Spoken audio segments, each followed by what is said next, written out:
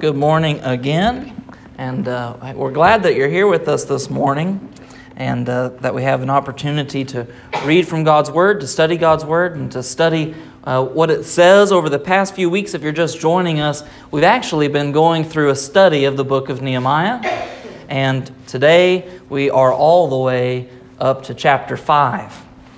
One of the things that surprised me the most about this study, and if you're not familiar with what's taking place in Nehemiah, is he's recounting, or this is the historical record of the third attempt of the nation of Israel to come back to Jerusalem and rebuild the city after the Babylonian captivity. What has surprised me the most, and I mean this genuinely as I've studied, I knew there was opposition that took place with this big effort that the people were going through. I am surprised at how often it has come up that the real opposition has not come from the outside world or from neighboring cities or villages, but the biggest oppositions actually come from within. As we start chapter 5 this morning, or start reading from there and studying from Nehemiah chapter 5, our focus is on this internal opposition. And so then, if you will, bow with me in prayer. If you want to open your Bibles to Nehemiah chapter 5, we'll go ahead and start there. But first, we'll pray before we look into God's Word. Father in heaven, I thank you so much for the opportunity to come to you this morning, to open your Word and to study it together, to be here with your people and to have the opportunity that we have. Lord, as we prepare to look into what you have recorded, we come to this place expectantly, ready for the truth of your law to impact our lives and to change us and to help reveal things to us and perhaps even to convict our hearts and even be a part of the process of conforming our lives to an image of yourself. And Lord, I pray that you would help to make that possible. I pray that you would soften my heart this morning, soften all of our hearts this morning as we read your word, that we would be ready to respond to it.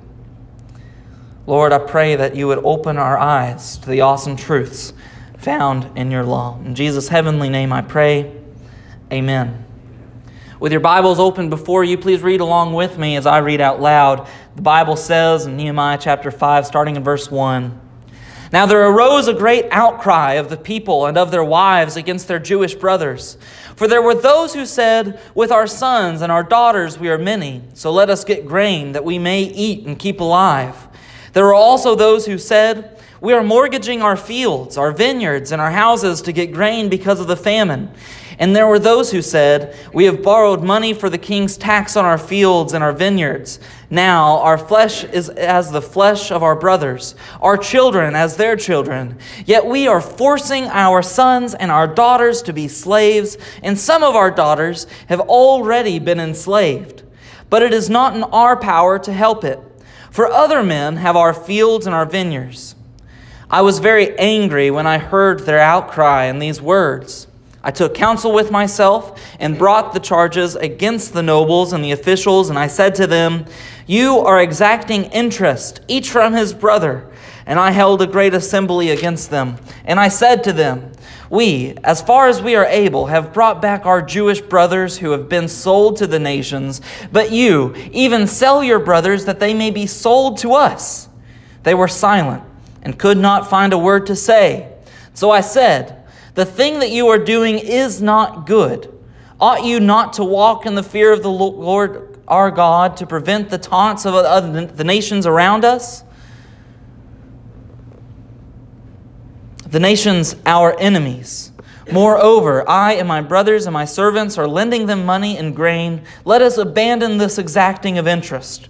Return to them this very day their fields, their vineyards, their olive orchards, and their houses, and the percentage of money, grain, wine, and oil that you have been exacting from them.' Then they said, 'We will restore these and require nothing from them. We will do as you say.' And I called the priest and made them swear to do as they had promised. I also shook out the fold of my garment and said, 'So may God shake out every man from his house and from his labor who does not keep this promise. So may he be shaken out and emptied. And all the assembly said, Amen, and praised the Lord, and the people did as they had promised. When we come to Nehemiah chapter 5, where we were last week, we found that the people of Israel had just really reached a milestone. They, in the face of opposition, now surrounded on all sides by the neighboring civilizations or neighboring communities who had decided amongst themselves to oppose the effort in Jerusalem to rebuild the wall, had taken efforts to not only protect themselves, but to rely on God's provisions in doing so. And because the people had a mind to work, the wall was rebuilt to half of its original height.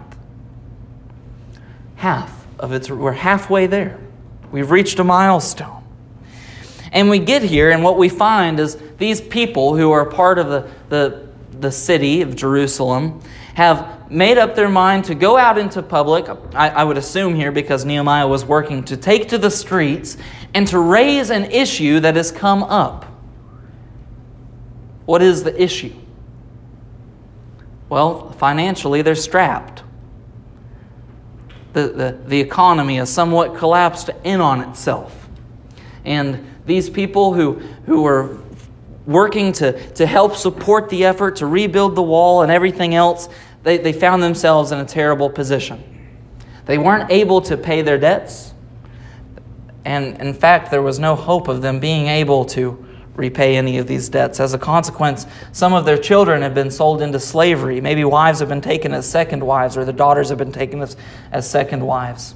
The worst part of all of this, though, is it wasn't Sanballat and Tobiah, the Arabs and the Ashdodites or the Amorites who were causing this hardship on the people. It was their own brothers. It was the Jewish nobles inside of the city of Jerusalem that were causing this problem for them. It's as if the church had turned in on itself and we were actually causing conflict for each other.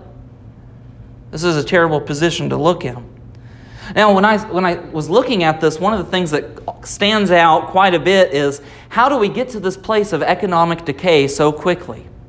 If we jump ahead in Nehemiah, we find and we're told how long the actual wall rebuilding project took. It was only 52 days. I think it's unlikely that we found so much economic decay in 52 days. Instead, I think what had happened, we know that there was a drought that's mentioned in our text this morning, the rebuilding effort. I think these things were the straws that broke the camel's back. There would have been some burden on the people to be in this position in the first place. And we know that the rebuilding project would have added to that burden. As a consequence, manpower in the fields or outside of the city would have been diverted. People would have been working on rebuilding the wall. Workers would have been separated from other sources of income. Remember, because of the external conflict, or these people who had devised plans to cause confusion within Jerusalem, the men were instructed by Nehemiah not to put up their swords and not to leave the city at night. So those who were working to rebuild the walls, they didn't have an option to have any other monetary sources of income. Farmers who were not inside of the city would have had a difficult time supplying the city with grain. The wall's been rebuilt, and where everywhere else there's upheaval and stones being moved. This is a major construction area. So it would have been difficult for them to come in.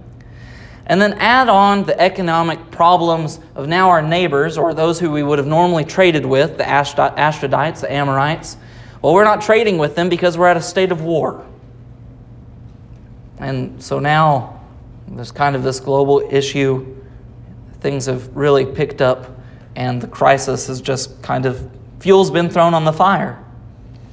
I wonder what the people's motivation is when they came to Nehemiah with these claims. Nehemiah, we have this major issue.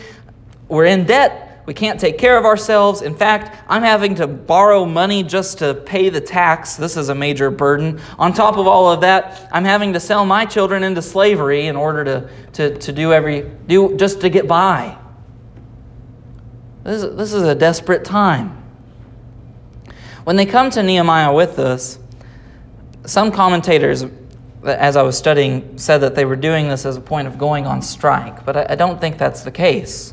I think Nehemiah was ignorant of what was taking place, and they wanted him to know about it, frankly, because what was being done was wrong. Instead of fighting opposition from the outside, they were having to deal with people who meant harm against them from the inside. The worst part of all of this is that the injustice comes from within. Verse 5 tells us that it is our flesh is as the flesh of our brothers, those who are exacting usury against them. Our children are as their children, yet we're being forced to sell them as slaves. The real offense is that it wasn't the circumstances around Jerusalem that had made the people vulnerable. It was God's people taking advantage of God's people. We said in the course of this study that any time God's work is done God's way, we'll find opposition. There will be forces at work that would prefer to stand against God's work being accomplished. That's inevitable, and it's unavoidable. How heartbreaking is it when those forces don't come? We think of Ephesians chapter, we think of the spiritual warfare, or we think about a secular world that would stand opposed to living life the way that God would want us to live our life. How heartbreaking is it when that comes from within? The end of verse 9 tells us that we have these forces against us that are deciding to oppose God's word. And I love what Nehemiah says in his accusation against the people at the end of verse 9. Ought you not to walk in fear of our God to prevent the taunts of the nations of our enemies? Look around us. This outside world that stands opposed to living life the way that God would have us live life. The moral issues that we stand on and that we're convicted about. When that outside world looks inward to the church, they don't see anything different. When the outside forces of Jerusalem looked in, they said, these people aren't any different than us. They're looking to make a quick buck the same way that we would make a quick buck. And they don't care who they step on or who's affected as a consequence of it.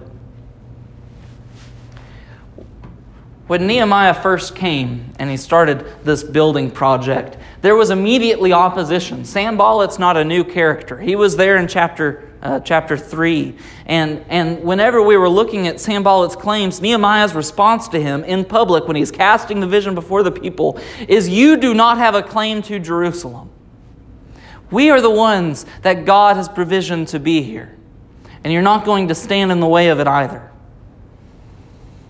But now, as Sanballat and Tobiah, the Amorites and the Ashdodites and all of these different people look inward to Jerusalem, they see the exact same inbiting, backbiting, and they see opposition coming from within. They don't have to do anything. The work's already being done for them. The issue of unity, as we look at Nehemiah's leadership practices through this book and through this historical record, it's significantly emphasized. Unity as we move forward. Unity as we seek God's will. Unity as we make preparations for one another. So Nehemiah hears the news that this sort of usury, and by the way, just to give clarity here, what I mean by usury, it implies that these people, these Jewish nobles, were charging interest at such a rate that it was impossible for them to repay. We're not talking about a normal interest rate, but we're talking about them charging an absurd interest rate. It's truly trapping people in the bondage of slavery. And just for clarity, Nehemiah has some accusations before them, but if you actually wanted to take the time to jump back to the law that the people were operating from, you could look at Leviticus 25, we could look at Deuteronomy 23, where the wall is restated. God's word actually condemns and says that the Jewish people are not supposed to charge other Jewish people interest. Recorded in the law, so they're violating God's law in what they're doing. If we look at God's law, it was okay to lend money, but if it was a Jew lending to another Jew, they weren't supposed to charge them interest. It was okay to charge interest to somebody who wasn't a Jew. And Nehemiah makes that point. When Nehemiah gets this word, and he finds out what's happening, and he hears the complaints of the people, his reaction is what? God's word said, I was very angry. I was angry.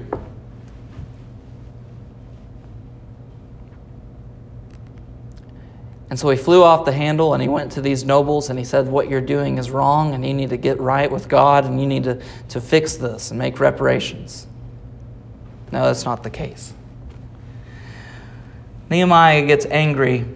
Well, what we find here is that he has a righteous indignation. In hearing God's word, in being angry, Nehemiah does not sin. He tempers himself and he controls his reaction. James writes that we should be angry and yet not sin. What is it that Nehemiah does that makes this anger righteous?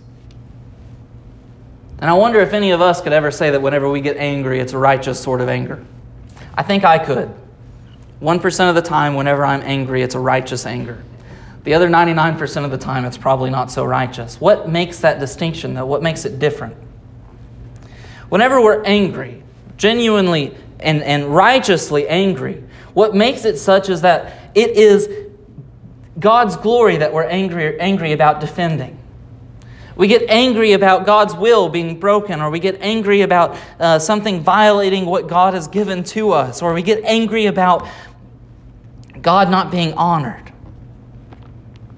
That's a righteous anger because it comes from a righteous place. Now, the problem with the 1% of the time that I am righteously angry is I normally open my mouth and make the mistake of entering into sin immediately. My righteous anger is no longer righteous because I've acted unrighteously. The Bible says that Nehemiah took counsel with himself. He had a private meeting of one. And in his anger, he did not sin. Instead, he controlled and tempered his anger so that he would respond accordingly. He controls himself. He consults with himself. And on the occasion that we are righteously indignant, instead of opening our mouths to lose our righteousness, we should allow ourselves to take counsel and to temper our reaction.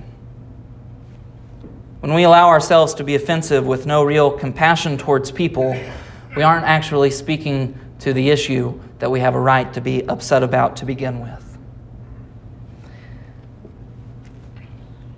There's a flip side to this coin. Oftentimes, whenever we talk about standing in opposition or getting indignantly angry and we say, well, it's better for me not to say anything in this situation because I don't want to be offensive and actually undermine what I'm trying to accomplish. The flip side is that doesn't mean that you should avoid confrontation altogether. It doesn't mean that you should let that stop you from saying what needs to be said, and it doesn't stop Nehemiah.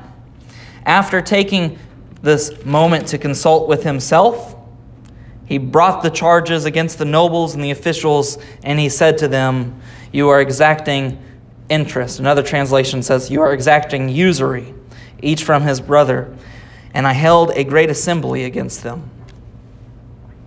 I would find here that Nehemiah makes this confrontation to the individuals first in verse 7, and he doesn't get the reaction that he would expect. Not much changes, and so the next step is he brings a great assembly against them, and he says to them in verse 8, we, as far as we are able, have brought back our Jewish brothers who have been sold to the nations, but you even sell your brothers that they may be sold to us. And he brings it back to the bigger picture. Don't you see what's happened? Jerusalem has been taken captive by the Babylonians.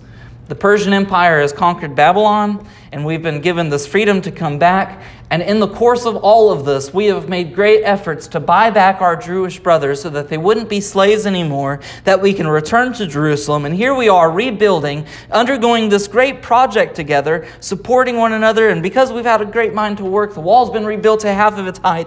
And you are putting us on the backward slide. because you're making us sell our brothers back into slavery that we might buy them back. By the way, it is against God's word to take a Jew as a slave, just like it's against God's law to exact interest against another Jew.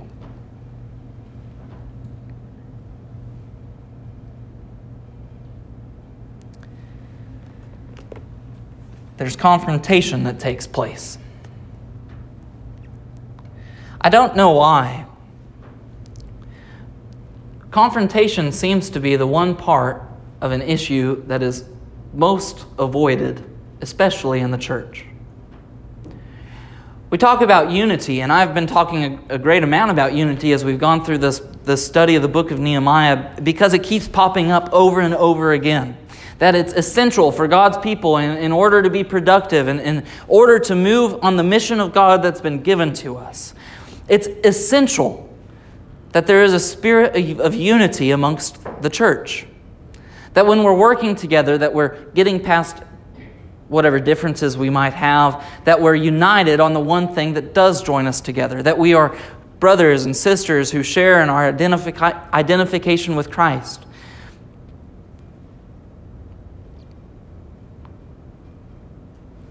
We have to set some of our pride aside to do that. What is this response that's become so common that in a spirit of maintaining unity, we actually don't bring up differences or problems at all? Instead, we become spineless and nothing. We don't actually stand for anything. And I mean this in a serious sense. In a way that we maintain unity, we fail to actually have confrontation with one another. And good confrontation, not confrontation for the sake of confrontation, but confrontation to actually repair relationships and grow closer to one another. As an introvert, I have a small group of friends. My best friend has been my best friend since 4th grade.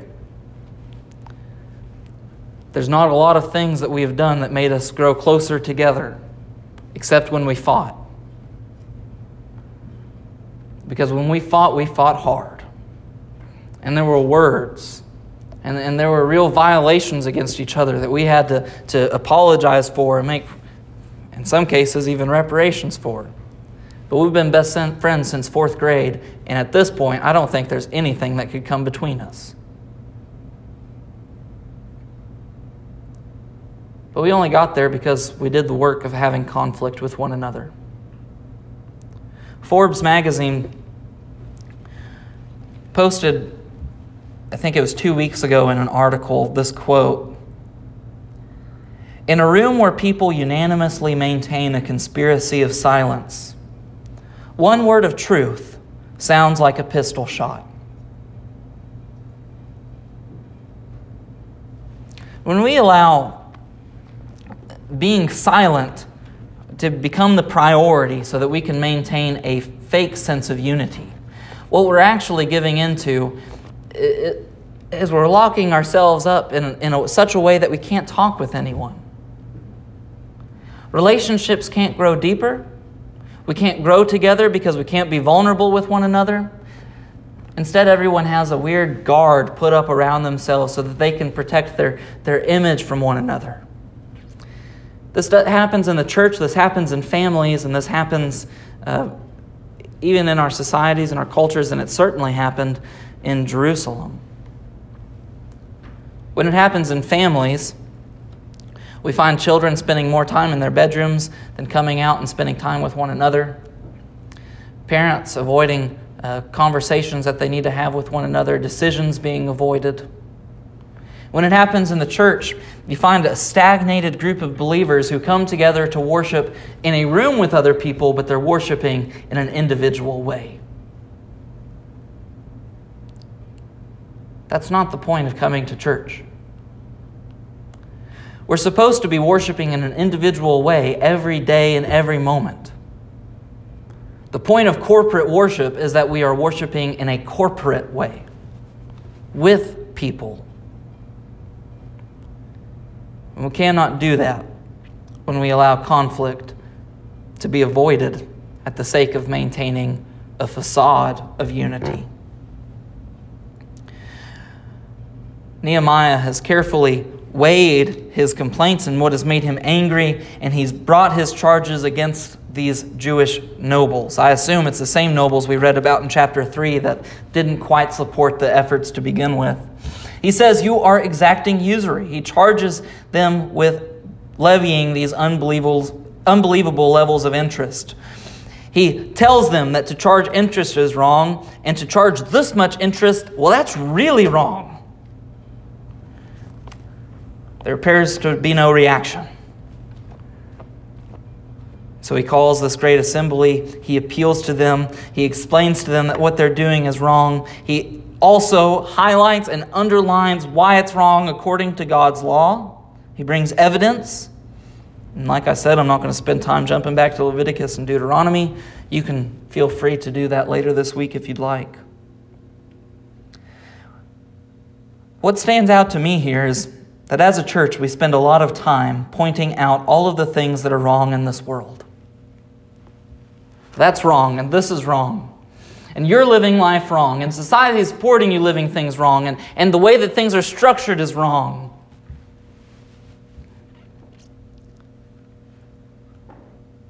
But when the world looks at the church, more often than not, they see the exact same problem here. They don't see anything different. They see the same facades.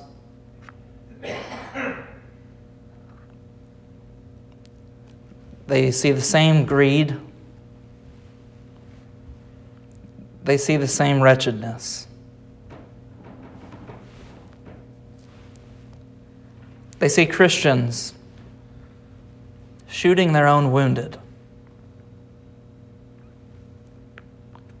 I have just a question, and this is kind of getting off topic. When's the last time a Christian brother or sister has come to you and made a confession before you?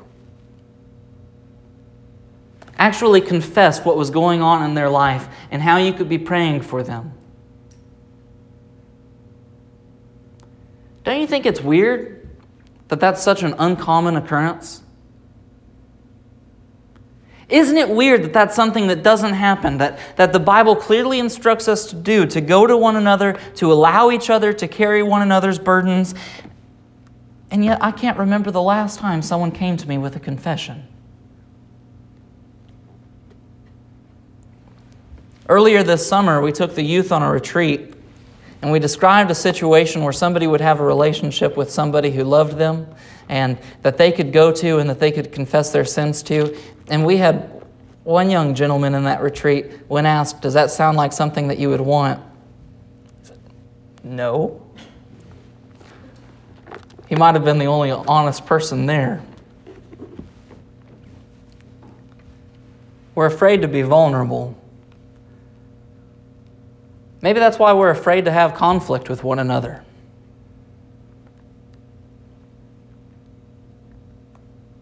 We don't actually want to grow together. We just want it to look like we're growing together. But the real significance is measurable and it's tangible. I don't know how many times I've said this, but when you walk into a church, you can tell immediately if a church is moving in a direction where they are passionate about the mission that God has given them, or if that church is just there to keep going through the motions. As a new visitor, it doesn't take long to feel that out. And I've had so many friends come to me and say, "That's why I don't go to church. I haven't found a church that's actually doing what the church is supposed to be there for." And my complaint or my argument against them is always, "Why have you abandoned ship so quickly? Why don't you do something to change it? If God's given you such a burden that you can see such a problem so clearly, why don't you do something to change it? Why don't you be a part of the solution rather than running away from fixing what is so important?" The problem is really that you don't think the mission that the church has is that important. If it's not valuable enough for you to stay, it's valuable, you can leave it. You don't see the value of the church at all. And the real problem there is that you haven't studied your Bible enough to see how important the church is to God.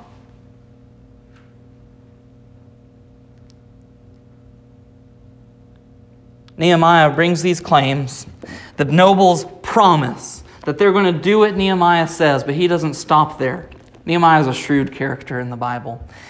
He gets this promise from them, and he brings the priest in, and he says, okay, now that you've promised, let's get this assembly together. Come up front, and you're going to make a promise in front of everyone that you're going to do. You already promised, but now it's going to take an oath.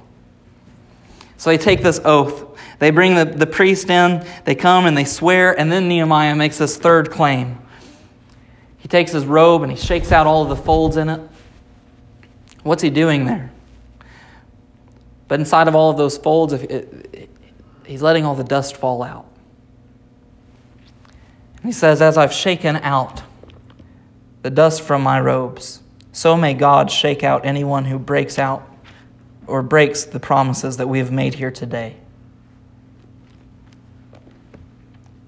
This is a curse. It's what it is. He's making a visual depiction of a curse. This imprecatory will that if you've repented and you've made this promise, you have nothing to say against the charges I've brought against you, and instead you've said that you're going to make reparations and make right on what we've said you're going to do. You're going to live generously. If you don't do that, I pray that God would shake out everything that you have and leave you emptied. And look at the end of verse 13, because the assembly's response is amazing. All of the people said, Amen. They all agreed, may that be the case. It is true. The people are united once again, saying amen, even though there was division between them, because Nehemiah went through the effort of tempering his anger, allowing it to be a righteous indignation, confronting the problem head on, not running around and talking to other people about it, but dealing with the issue head on immediately. All of the people are united again through confession. They've admitted guilt and wrongdoing, and the people can say amen. And they praised the Lord, and the people did as they had promised. When I find the people or the group of people here saying that they've praised the Lord, I imagine them all singing hallelujah. Praises that God is the one who's in control, that's made provisions for them, that this issue can finally be put to bed and that we can move on, and that our unity can be more than a facade, that our unity can actually mean we're people living life together who are passionate about God, who have been given the same burdens and the same callings, that have been placed in the same place geographically, that we might support the mission that God has given us. But before we can get there, the people have to say amen. Before we can get to a place of singing these praises, the people have to say amen.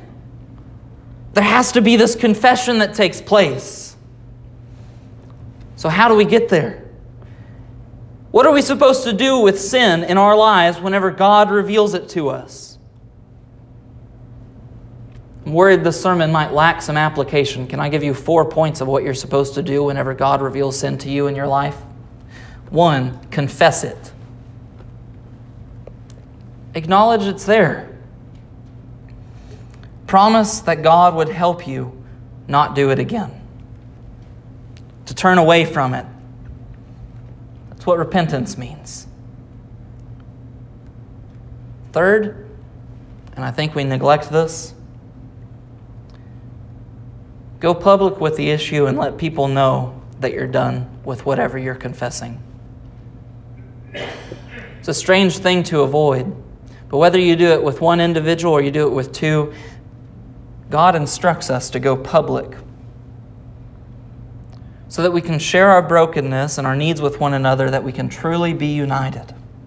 The problem with this is we can't get here if there's conflict or confrontation that needs to take place, because we'll always avoid it.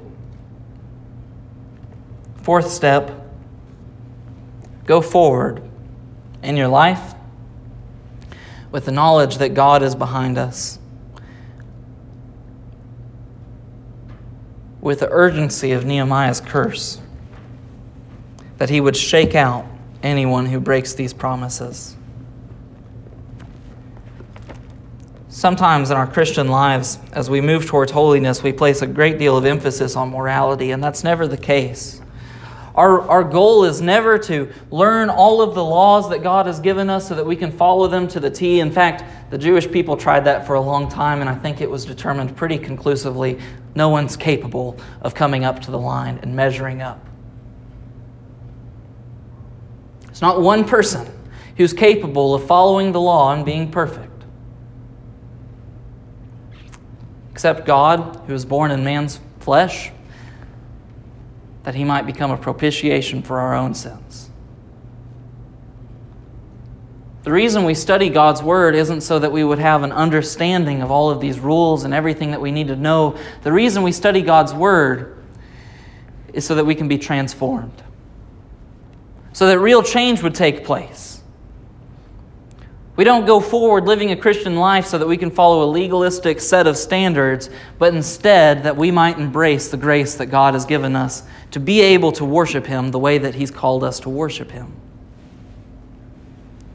As we think on these things this morning, I'll invite our worship team to come up. And this is an opportunity for you as a church to think about how we should respond to God's Word and this message, to reflect on it, because it isn't just enough to study it. It has to have implications and actions in our life. So this is a time for you to think about what's your application. Think about how you'd like to respond. And if you need to come forward and speak with me, I'm here. If you need to pray and you want somebody to pray with you, you can come up here.